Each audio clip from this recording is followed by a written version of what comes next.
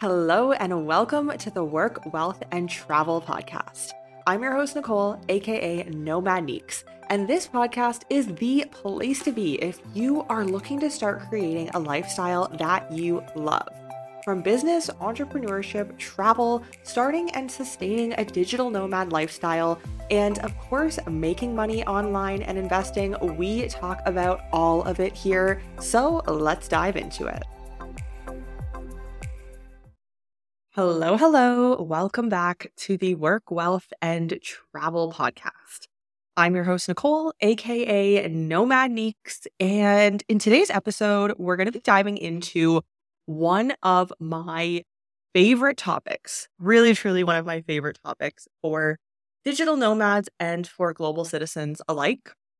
And this is a topic I actually feel like I don't see it enough in the online space. I don't see anybody talking about this. I don't see anybody sharing how you can get started. We're going to be talking about investing as a global citizen today. I don't really see that talked about because it is part of a bigger picture. It is quite honestly not something that is very simple, especially if you have decided that you want a global citizen lifestyle for the long term. Like myself, I am no longer a resident of my home country. I've gotten residency in another country that works for me and for my business and for my situation, not just default stayed in a country because that happens to be where I was born. And that's the beauty of living this global citizen lifestyle. I absolutely took advantage of that, which if you are thinking if you may want to be doing that or not, I highly recommend looking into it. It may not be the best option for everybody, but at least look into it and know your options. But when you want to start investing as a global citizen and you've left your home country's residency, there can be a lot of technicalities to that, again, I don't see talked about anywhere in the online space. So today we're going to start with the investing game plan for beginning global citizens. This is not an advanced structure, and that really, really depends on every individual's unique situation. There is definitely no one size fits all in this space, but I'm going to be talking about the basics of what you should know, because I think at this point, most of us know we should be investing our money. I personally invest in various different ETFs and index funds. I don't really do anything with stocks. That's a bit risky for me, but bonds and ETFs. And especially since 2020, it has become increasingly important to have some of your money not in your savings or your bank account, but to have it in investments, especially just to beat inflation at the very, very minimum and make averages an 8% return. So that is going to hedge you against inflation. And hopefully it's a good stock or ETF that you have chosen and that can continue to accumulate in your portfolio, and you will keep it close to retirement, and then it will be worth more, which is my personal investing journey. I don't do day trading or pick individual stocks or anything like that. That is just too much. I really like the set it and forget it approach. So we all know that this is something that we should be doing, but how do you actually do it as a global citizen? And I recently had somebody ask me this question, and I know this is a question that many global citizens and digital nomads have on their mind, but it can be a little bit more complex than I think most people would imagine. I'm going to use myself as an example. I was born in Canada, and because of that, I was default a Canadian resident. I lived there. I basically had all of my assets, everything I owned my entire life was in Canada before I left the Canadian residency, and now I'm very rarely in Canada. It was very easy for me as a resident and a citizen who lived there full time and had all of my assets, my bank accounts, my credit cards, my driver's license. I had all of the things in Canada. It's very easy for me to open an investment account. I have all the documents needed to open an account. I can get the government tax advantage accounts that are offered by many governments, which is great. But when you become a non-resident, that's where things get tricky. That's where really there's no one size fits all, because I left my home country's residence. Now I can no longer open anything, essentially.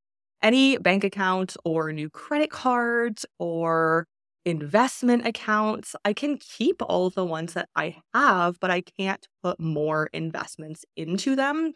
I can really only withdraw those investments. There are a lot of technicalities like exit taxes as well. That's why I really say it depends on your country. It depends on how much money you have invested in these different accounts. It really is individual to everybody's situation. But for me and for you as well, if you are thinking about living a global citizen lifestyle, well, your question is going to be, how can I invest? Which is a totally valid question. Again, one that I don't see talked about nearly enough because we all want to invest our money and make a little bit of returns, beat inflation. If you are not a resident of your home country, where the heck can you do that? My answer is it very much so depends. And I'm going to go into more detail, but all of this depends on what country you are getting a new residency in. A big misconception is that you can just open an investment account anywhere. Let's say I'm living in Argentina. I'm here for 3 months right now. I really am. I cannot just go and open a bank account. I cannot just go and become a resident if I live here for 6 to 12 months and maybe potentially meet some other requirements. It would depend on the country. Then I could become a resident. Then once I'm a resident, I could open a bank account, I could open investment accounts, et cetera, et cetera. Not saying Argentina is the best country to do that in. That's just where I am now. I'm just using it as an example. Now, you really can't just live in a country, especially short term as a digital nomad for 3, 4, 5 months and expect to have any assets in that country. That's not how it works. So you either need to stay a resident of your home country or obtain residency in another country that really works best for you and your specific situation. There are many countries out there that offer amazing benefits to global citizens who are looking to leave their home country permanently, or at least pretty permanently.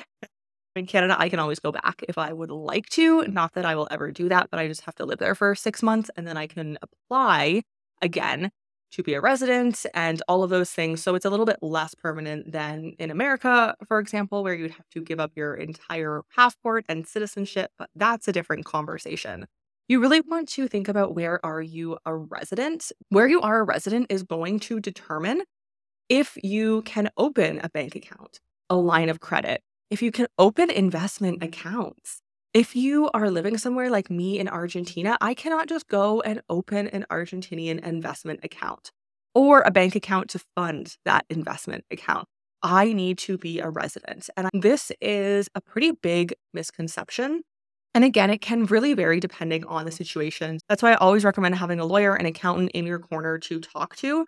But just as a one-size-fits-all advice, no country is just going to let you live there and not become a resident, live there pretty short term, and open a bank account and investment account. What you want to do is really figure out what are some options that are best for you. The first option is going to be looking at getting another residency.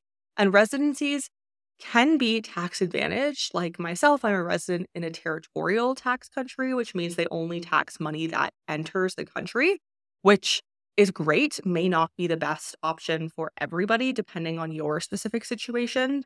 There are other options as well. So now there are some options like bank accounts that offer crypto and investment now. These are kind of like fancier fintech banks, are the ones that are traditionally more progressive. So some of those can look like Revolut. I know Revolut has been increasing a lot of the services they offer. And Revolut is only available if you are, again, a resident in certain countries or hold a passport or a citizenship card in certain countries. I know that they are in Europe and the United States for sure. If you are able to get a Revolut bank account, you can also invest and you can buy crypto. So these are some nice beginner options if you don't want to hold maybe 100,000, but you want to get started and have a few thousand in crypto and investments and start building your portfolio. Then these are really great ways. And it is a lot easier because your bank account is linked. So you can very easily transfer the money into your investment account or into your crypto account and buy it pretty on demand, whereas traditionally you're waiting a few days for the money to go into another account from your bank account. So it's a little bit of a longer process. Revolut is a really, really great option. Now, not all of the fintech banks have this option. I personally use N26 in Europe, and that is just a bank account. And of course, the debit card. They don't offer a huge plethora of other options like investments and crypto. So Revolut is a really big one for that. There are also some brokers that will I know it's like over 100 countries in the world. I don't know exactly how many, but many, many countries, they will let you open an account if you are a resident in one of those countries. So the two that come to mind for me are eToro is in many countries, and Interactive Brokers, which is the one that I actually use. Of course, do your research and make sure that they are reputable companies in the country that you will set them up in. For the most part, both of these businesses are pretty reputable, and you will be able to, if you are a resident in any of the countries on their list, then you will be able to open an account with them. Then you can get started on your investment journey. Now, you don't always need to have a bank account in that country. I personally use a service like Wise, where Wise hold multiple currencies. I transfer money into that account, and then from Wise, it gets transferred into my Interactive Brokers account. Wise is not in the same country as where my Interactive Brokers is registered, but that's okay because they can both deal in US dollars, which is pretty standard. So it's nice because I do have the ability to hold US dollars in both of those accounts. So I can easily just transfer it over, which is great. One important thing to note when talking about these brokerage companies that operate in so many countries around the world. Now, let's go back to my Argentina example. You may be thinking, okay, great, Nicole's in Argentina and Interactive Broker operates in Argentina, so I can open an account there. Well, it's not that easy because in order to open any account, whether it be eToro, Interactive Brokers, any other type of investment account with a reputable company, they are going to want quite a bit of documentation. They're going to want to know where you're a citizen of, where you are a resident of, and here's the kicker. Here is the kicker.